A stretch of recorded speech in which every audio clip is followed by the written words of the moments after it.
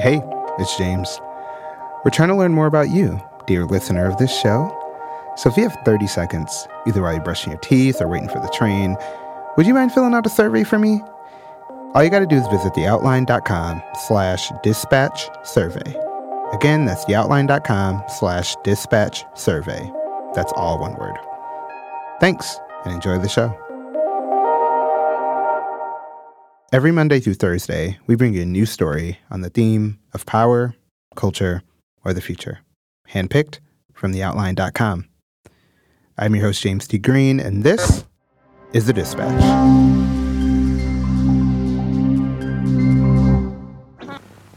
Power. President Trump is looking for a new replacement on the Supreme Court. Basically, Justice Anthony Kennedy is retiring. Power intern, Michael Waters. We're getting word that Anthony Kennedy, the Supreme Court Justice, has decided to retire. This will be a major opportunity for President Trump to appoint a new justice to the Supreme Court.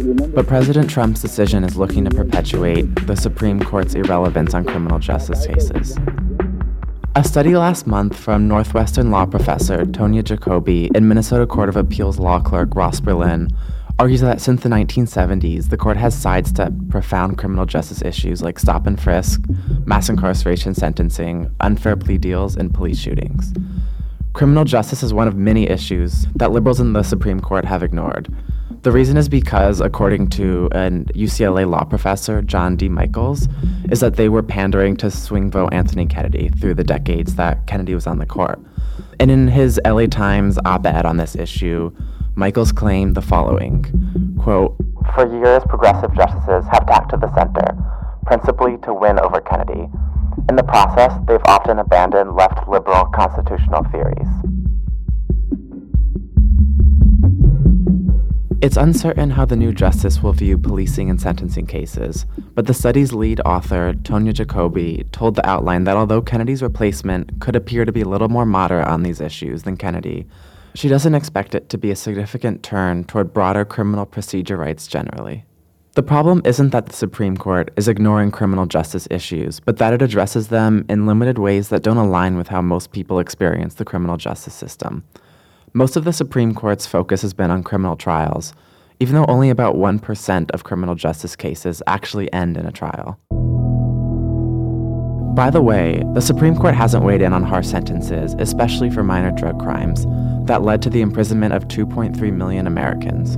Almost all of the court's sentencing cases have revolved around the death penalty, and while that's an incredibly important issue, it's one that directly impacts only about 20 to 50 people each year, and it has no measurable effect on the United States mass incarceration problem.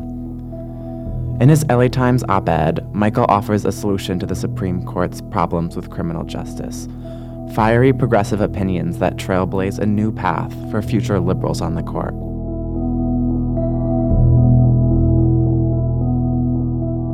Last year, Associate Justice Sonia Sotomayor made headlines when she wrote a dissent criticizing the court's silence on criminal justice issues, arguing that its failure to take on the case of Ricardo Salazar Limon, who was shot by a police officer, quote, "continues a disturbing trend regarding the use of this court's resources." Jacoby told The Outline that, as the court becomes even more conservative, we could see more dissents like this. Quote, "The liberals might wake up to the fact that bickering over doctrine that skirts the big issues is ceding too much ground, and they may then start joining Justice Sotomayor and calling out the role that the court plays and enabling a lot of racially divisive doctrine to continue."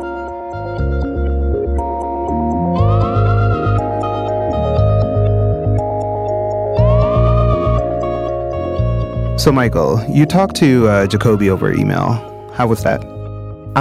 It was good. I was trying to follow up with her study, which came out last month, and I was trying to contextualize it with this current moment in the Supreme Court and to figure out, she's talking about how the Supreme Court has ignored a lot of these issues and whether she thinks that'll actually change with the new justice. And it seems like her take on it is that it's possible, but it may not change in exactly the way one would want. It's not like the Supreme Court is going to rule more broadly, at least most likely, on criminal justice issues during this new session of the court, but perhaps more liberals will join Sonia Sotomayor in talking about these issues more generally and pointing out where the court is putting their resources and where they're not.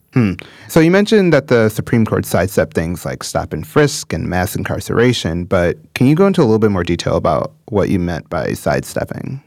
Yeah, so it's not as if the Supreme Court hasn't ruled at all on these issues, like we were kind of talking about. It's instead that the court is focusing on, for instance, to take stop and frisk, is focusing on cases of stop and frisk that have actually resulted in a criminal trial, which is a very small portion of stop and frisk. And so they've had these ongoing debates for decades about whether, like a search on someone without a warrant, if you obtain evidence for a crime, the Supreme Court has debated whether that evidence can actually be admissible in court, which is a significant issue, but it only applies to the vanishingly small amount of stop and frisk cases. And so like on the larger issue of stop and frisk and whether it's okay for police officers to stop predominantly Black and brown communities, the Supreme Court has ignored that issue because they haven't ruled on the larger stop and frisk. They've only ruled on the specific issue of evidence admissibility in court. Why do you think they're doing that?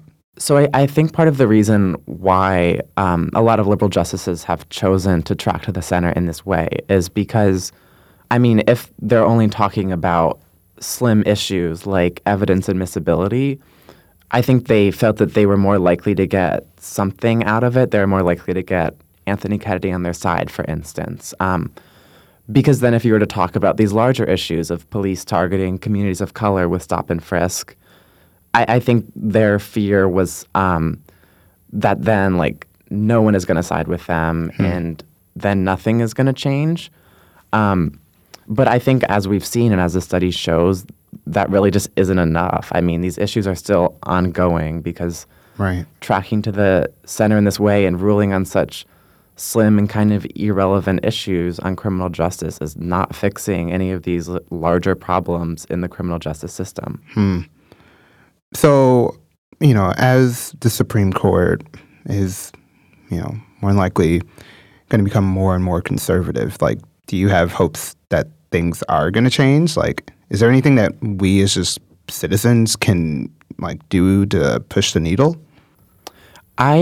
I'm not sure what we as citizens can do, and I guess this is the perpetual problem with thinking about the Supreme Court beyond, voting is important.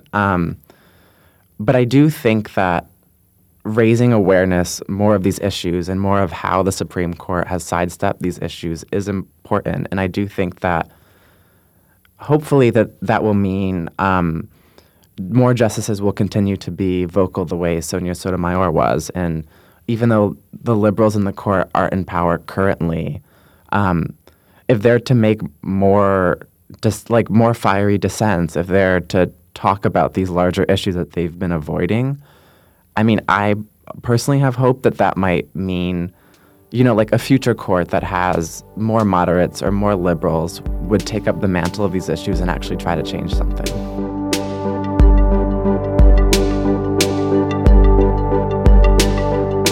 That was Power intern Michael Waters. Thanks, Michael. Thank you.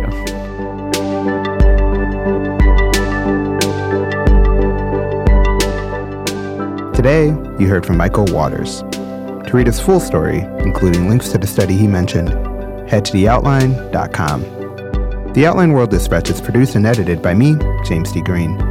Our music is courtesy of APM, and our theme is by the fantastic John Lagomarsino. I'm James D. Green. Remember to vote. Catch you tomorrow.